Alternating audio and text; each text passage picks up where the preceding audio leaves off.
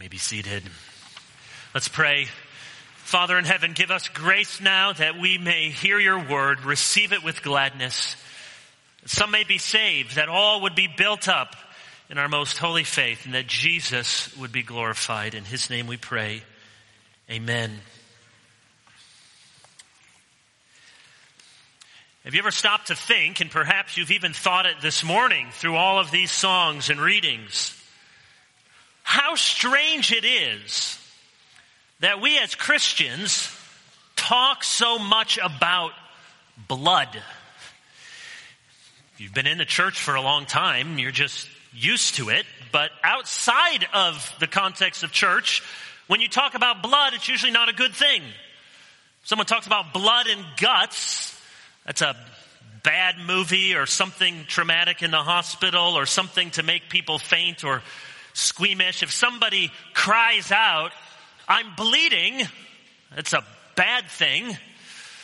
Maybe told you the story years ago when I babysat when I was in seminary before I was married for this couple that lived in the apartments on campus, and they had a couple of young boys, and how much could go wrong with me babysitting them just over the course of a dinner for 2 or 3 hours.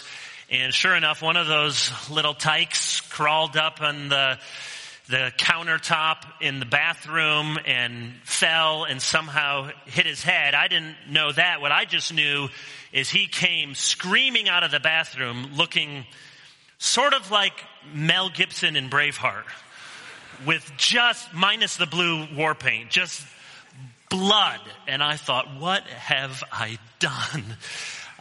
This is not what you want to happen when you're babysitting someone else's children. And I did what any good babysitter would do, and that was I went to find a real parent.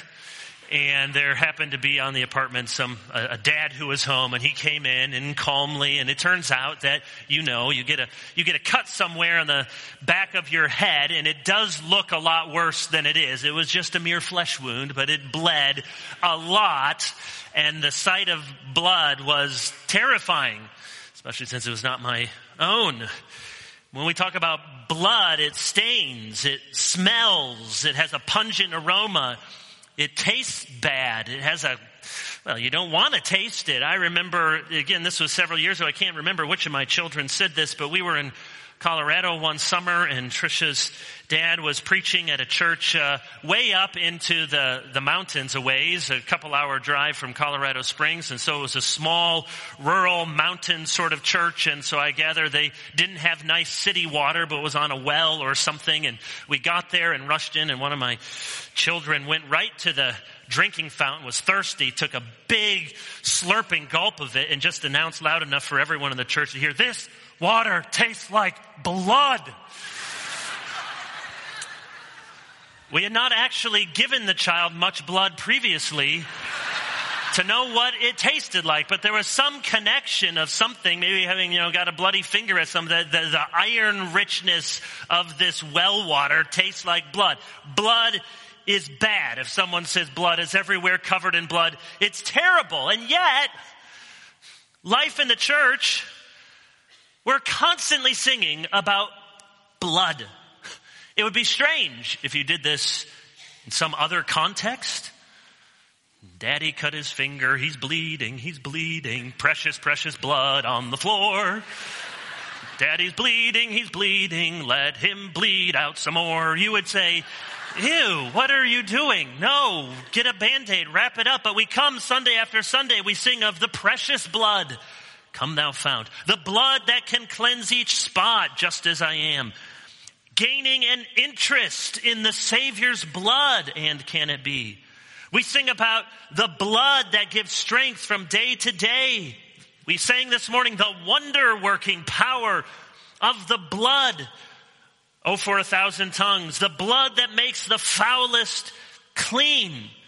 Perhaps you're new to this Christianity thing or just visiting the church this morning, and you may have already thought these songs are strange. Why are Christians so passionate about blood when in the rest of life we want nothing to do with it?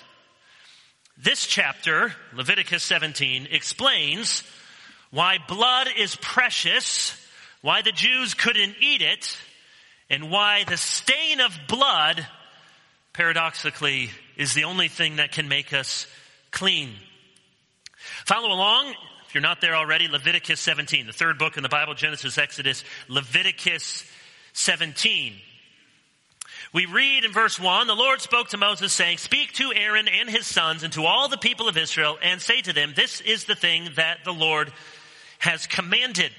Now what follows seems very haphazard, but as we found throughout Leviticus, there's actually a rather simple structure to it. What you're going to find are 5 times you have the language of if anyone or anyone who or something like that. So there are 5 laws related to blood and eating in animals and sacrifice. So here's the first law, begins at verse 3. If anyone of the house of Israel kills an ox or a lamb or a goat in the camp or kills it outside the camp and does not bring it to the entrance of the tent of meeting to offer it as a gift to the Lord in front of the tabernacle of the Lord, blood guilt shall be imputed to that man. He has shed blood, and that man shall be cut off from among his people. This is to the end that the people of Israel may bring their sacrifices that they sacrifice in the open field, that they may bring them to the Lord, to the priest at the entrance of the tent of meeting, and sacrifice them as sacrifices of peace offerings to the Lord. And the priest shall throw the blood on the altar of the Lord at the entrance of the tent of meeting and burn the fat for a pleasing aroma to the Lord. So they shall no more sacrifice their sacrifices to goat demons, after whom they whore. This shall be a statute forever for them throughout their generations. This is the first law. It's the longest. It seems complicated, but it's really simple. The law states, bring your sacrifice to the tent of meeting. You are not to commit your sacrifices in any old place. If you kill a common domesticated animal that might be used for a sacrifice, then you want to make sure that you are not doing this sacrifice somewhere out in the open, whether in the camp or outside the camp. Commentators differ on whether the rules here have to do with every time you kill an animal, whether you're eating it or sacrificing it, or whether it has to do just ritually when you slaughter an animal for sacrifice. I think that it has to do the prohibition with those killed explicitly for sacrifices because of the explanation that follows. And it would be perhaps impractical every time you killed an animal to eat it, though meat was rare, that you have to go and bring it to the tabernacle. But I think this has to do with sacrifices because you see the reference there, verse 7, you shall no more sacrifice to goat demons. We have to sort of imagine what might have been going on. That perhaps you have some people who are very drawn, as it was common. These seem strange to us. Well, that's about the last thing you're going to be tempted to do, goat demons. But it's what everyone else was doing. And you need to sacrifice to get these evil spirits sort of off of your property. And so you can imagine that somebody sacrifices an animal and maybe sort of on the side, just in their private area among their family, they quick offer this as a sacrifice to some sort of other god or demon. In order to remove this potential temptation, God says, no, you can't hide that. You know, somebody comes over and says, what are you doing there? Slitting the throat of your heifer there. Oh, I was just sacrificing to Yahweh. Well, if you're sacrificing to Yahweh, you need to come bring this to the tent of meeting.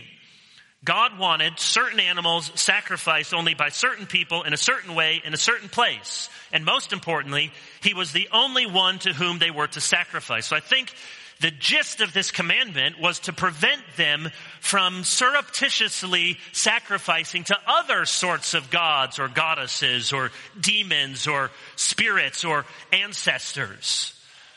To say yes to Yahweh, to the Lord, meant that they had to say no to every other god. God in our life is not like one of our children. You can love more than one child, and you welcome more than one child, and your love multiplies and grows. No, God in our life is not like a child, but like a husband and a wife. When you come together, you pledge, forsaking all others, I will now bind myself to you in this covenant of marriage. And so it is with God. He wants to ensure that they are forsaking all others and they bring the sacrifice to the tabernacle to him. That's the first law. Second law, verse 8. And you shall say to them, any one of the house of Israel or of the strangers who sojourn among them who offers a burnt offering or sacrifice and does not bring it to the entrance of the tent of meeting to offer it to the Lord, this man shall be cut off. So this is the same law, but now it's just making clear this applies not only to the native Israelite, but to any strangers and sojourners among you. They live by the same rules, and so if they're going to have a sacrifice, they need to bring it to the tabernacle. They need to bring it to the tent of meeting. Verse 10, here's the third of these 5 laws, and you can see again the language of if any. If any one of the house of Israel or of the strangers who sojourn among them eats any blood, I will set my face against that person who eats blood and will cut him off from among his people, for the life of the flesh is in the blood. And I have given it for you on the altar to make atonement for your souls, for it is the blood that makes atonement by the life. Therefore I have said to the people of Israel, no person among you shall eat blood, neither shall any stranger who sojourns among you eat blood. This commandment is given with reference to those native born among the Israelites, strangers and sojourners also. Very simply put, do not eat blood. The Lord says, I will set my face against the person. I will cut him off. As best as we can figure, the language of cutting off is some kind of banishment, some sort of exile beyond the camp. Presumably it's not death, because certain infractions require death, and that was explained differently. But cut off, banished, set my face. You are not to eat blood. Fourth law, drain the blood. Verse 13. Anyone also of the people of Israel or of the strangers who sojourn among them, who takes in hunting any beast or bird that may be eaten, shall pour out its blood and cover it with earth. For the life of every creature is its blood. Its blood is its life. Therefore I have said to the people of Israel, you shall not eat the blood of any creature, for the life of every creature is its blood. Whoever eats it shall be cut off. So if you kill a clean animal while hunting, you don't need to bring it to the tabernacle. It may not be a sacrificial animal anyways, and you're going to have a hard time chasing a deer into the tabernacle. It's much easier to lead a goat or a sheep or a bull. But here the law is, if you're hunting and you have an animal, you are to drain its blood. So just a further provision to make sure you're not ingesting any blood from an animal. You drain it. And then here's the fifth law, which has to do with washing your clothes when you may have been contaminated by blood. Verse 15, and every person who eats what dies of itself.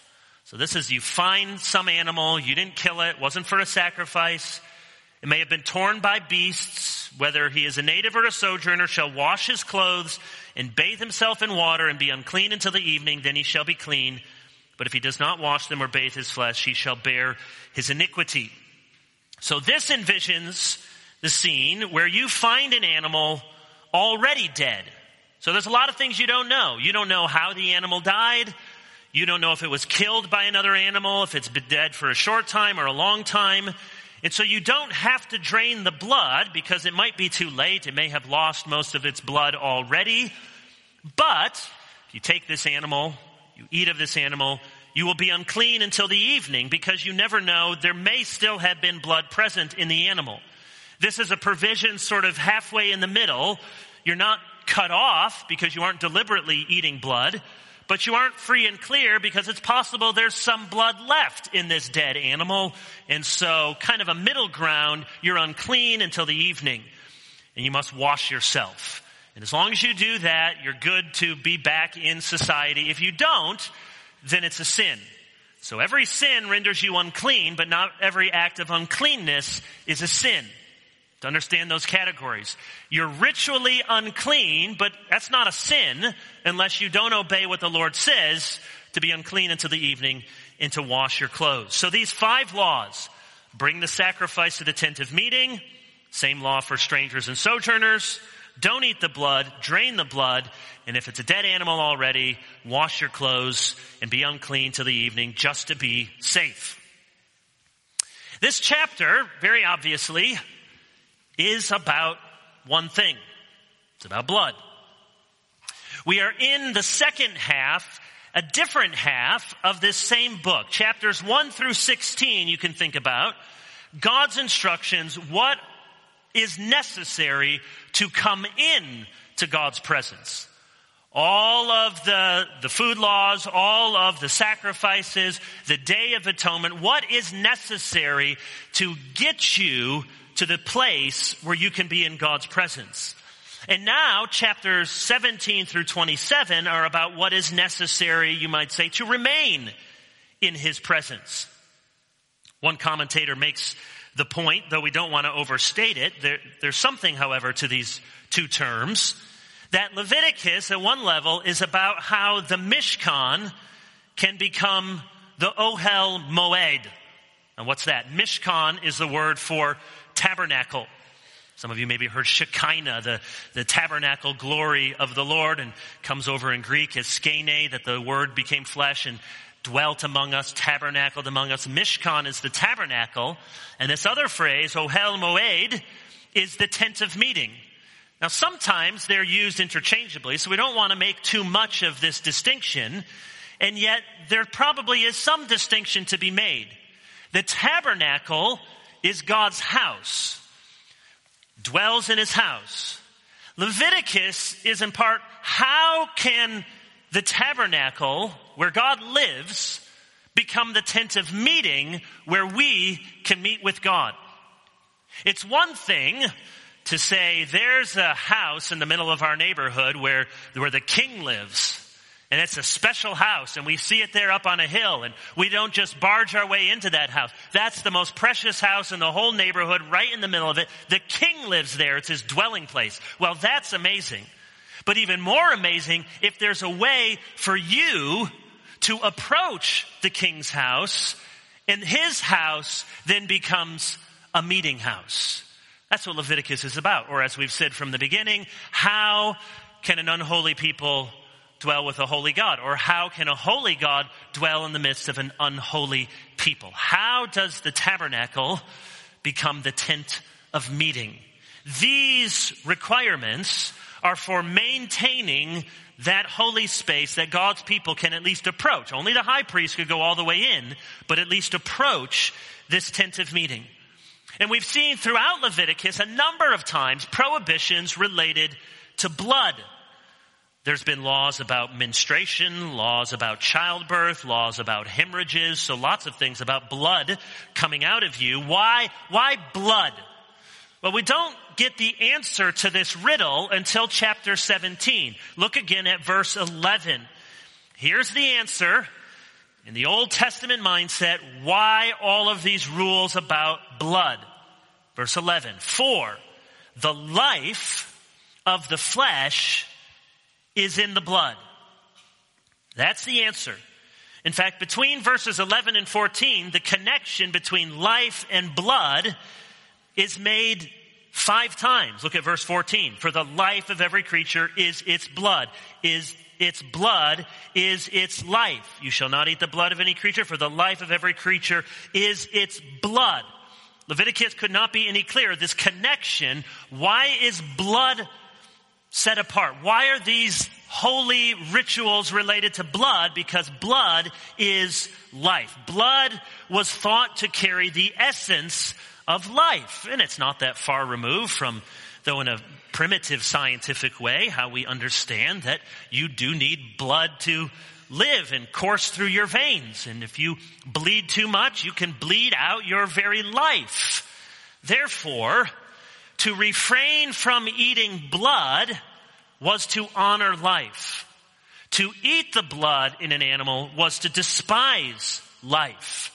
So the point with all of these laws that have to do with blood was to inculcate in God's people the utmost respect for life. This thought can be traced all the way back to Genesis chapter 9.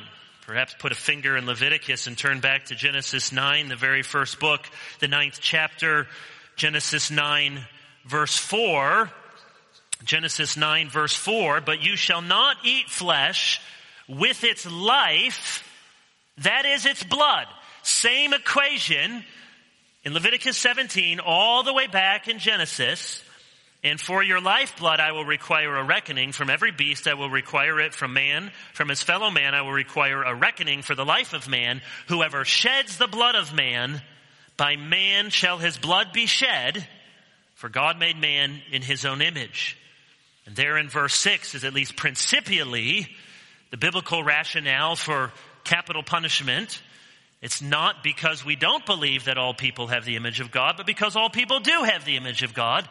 That whoever sheds the blood of man, by man shall his blood be shed. It is such a serious and severe thing to take life.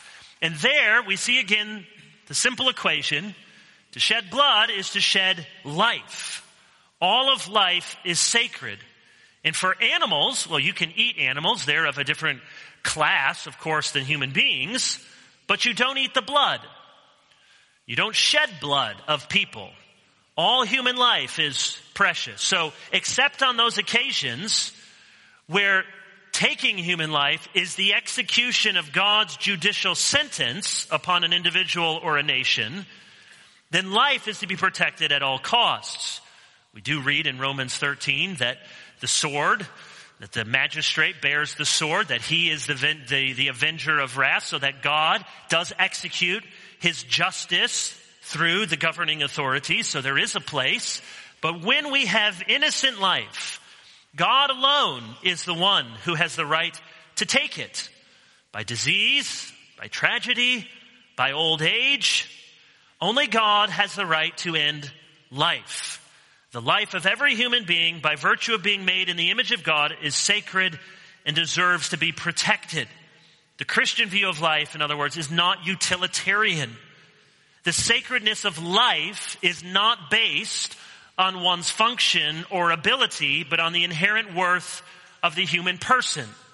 Which is why abortion is wrong, why euthanasia is wrong. No one, except God, has the right to end innocent life. And that includes the person who may want to end his or her own life. And we are not talking about extraordinary measures to keep someone alive. Those are hard decisions that families have to face sometimes in the hospital, or you write these things down ahead of time. Those are extraordinary measures to keep someone alive. We're talking about active measures to put someone to death. The Bible says all of life is precious. And the one symbol, metaphor, artifact that the Bible uses to describe the preciousness of life is blood. Because life is blood, the shedding of blood is necessary for atonement. Look again at verse 11. For the life of the flesh is in the blood, and I have given it for you on the altar to make atonement for your souls, for it is the blood that makes atonement by the life. That is, by a life laid down for another. Why have we seen so often in Leviticus and even in this chapter the sprinkling of blood? Why do we do sprinkling with baptism? Well, there are many different ways, and different churches apply the water in different ways, but there is good biblical warrant for sprinkling. All throughout the Old Testament, it was the sprinkling that symbolized the act of cleansing. They would sprinkle on the altar or around the holy place. To sprinkle with blood was to create an environment where God could now accept, and the worshiper could now move freely. You can't make sense of all of this, or the laying on of hands on the animal, except to understand that God saves us by substitution. He substitutes one life for another. Life belongs to God, which is why the Israelites could not eat blood. God's way of saving sinners has always been by this bloody atonement, this sacrifice, this substitution. You find this, it happens every generation. In fact, you can just about count on it. About every 5 or 10 years, it seems like somebody else will come out with a book, and they'll be arguing against all of you Christians or conservative Bible Christian, all of you people with your bloody atonement, your violent atonement, this picture of God's wrath as if he's bloodthirsty and capricious up in heaven. And they paint a picture to say, no. God's atonement is something different. Maybe it's just an expression of God's love. Or maybe the atonement is just God's way of saying, here's what is right in the universe. Or maybe God's atonement is just the vanquishing of evil powers.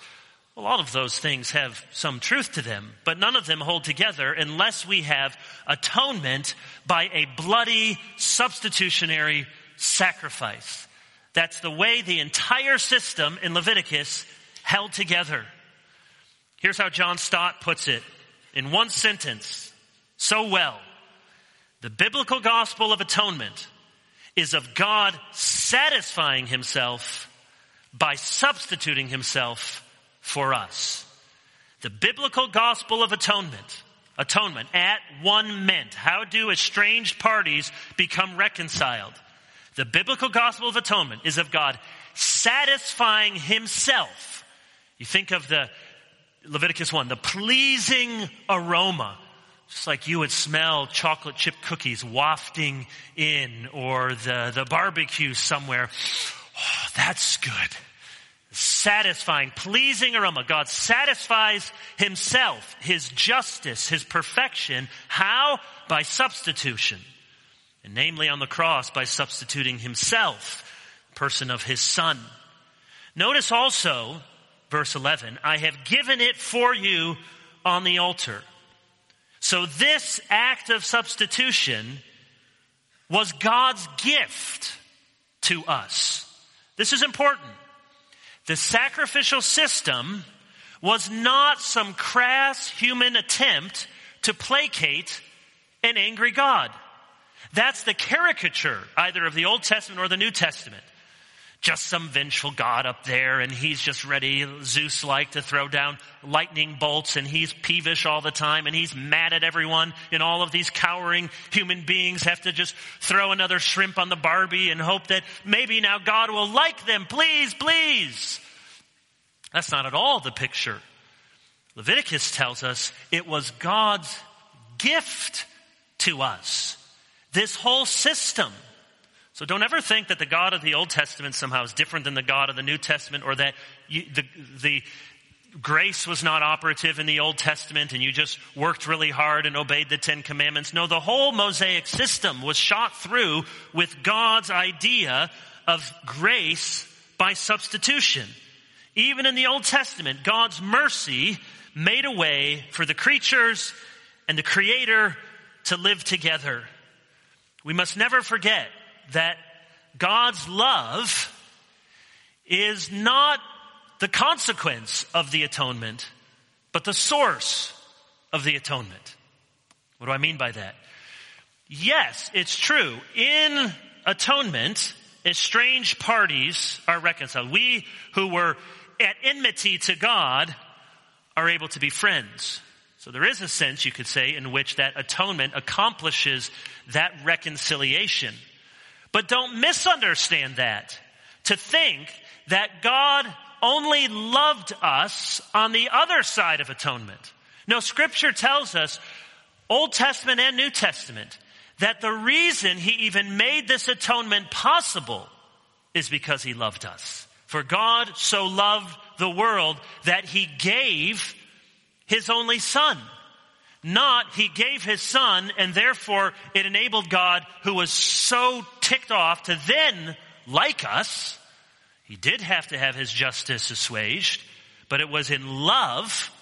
Romans 5:8, God shows his love for us, and while we were still sinners, Christ died for us.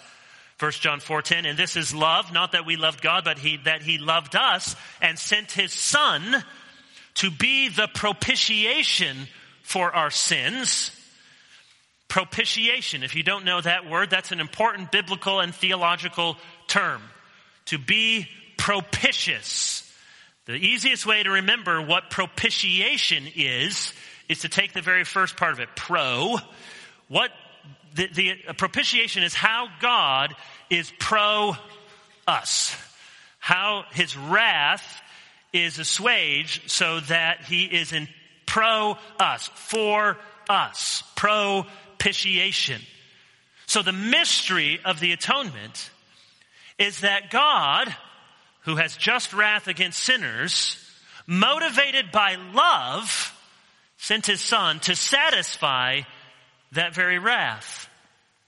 The cross is the means by which we are God's friends instead of his enemies.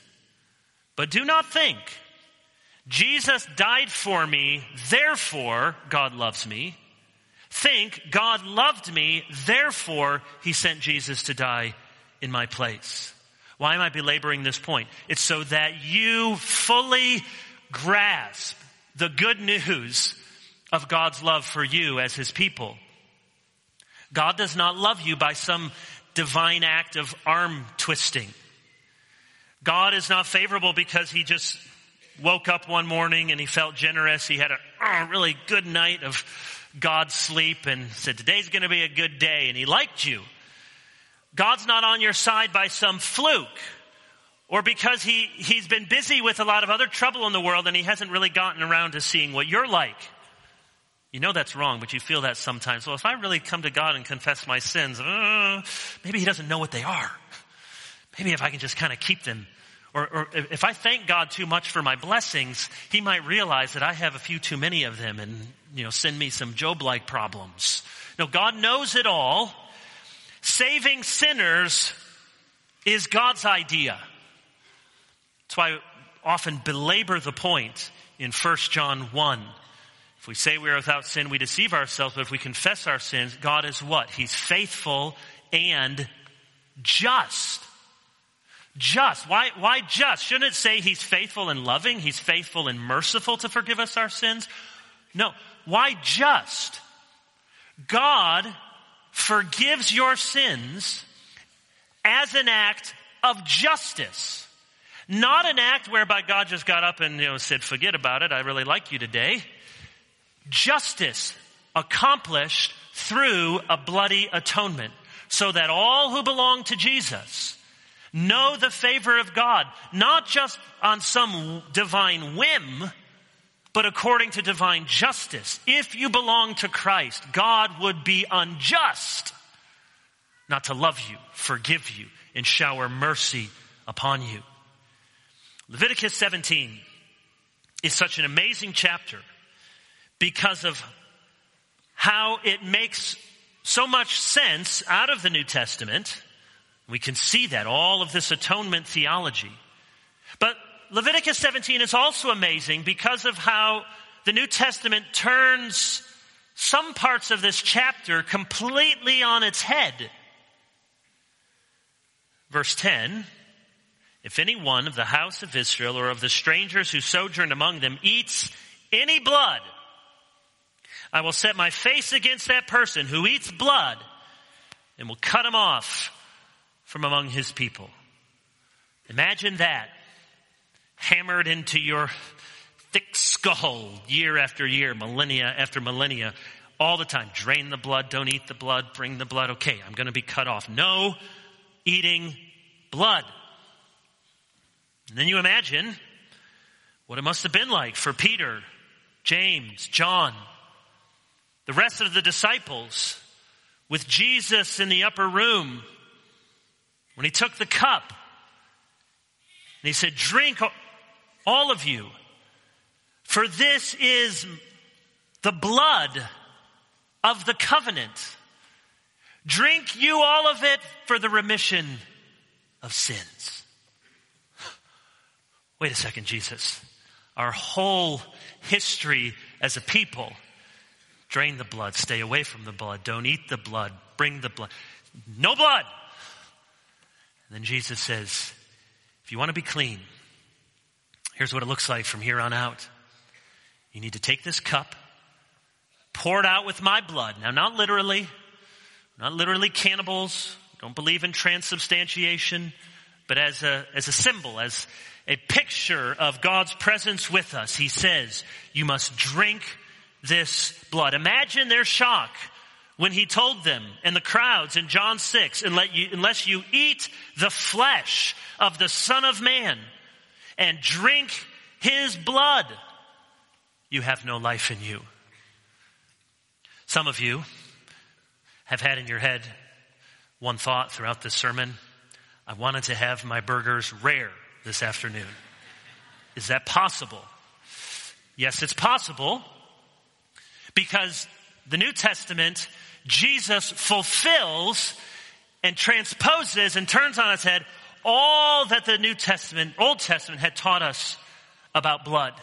Now, it's not completely out the window. Think about this.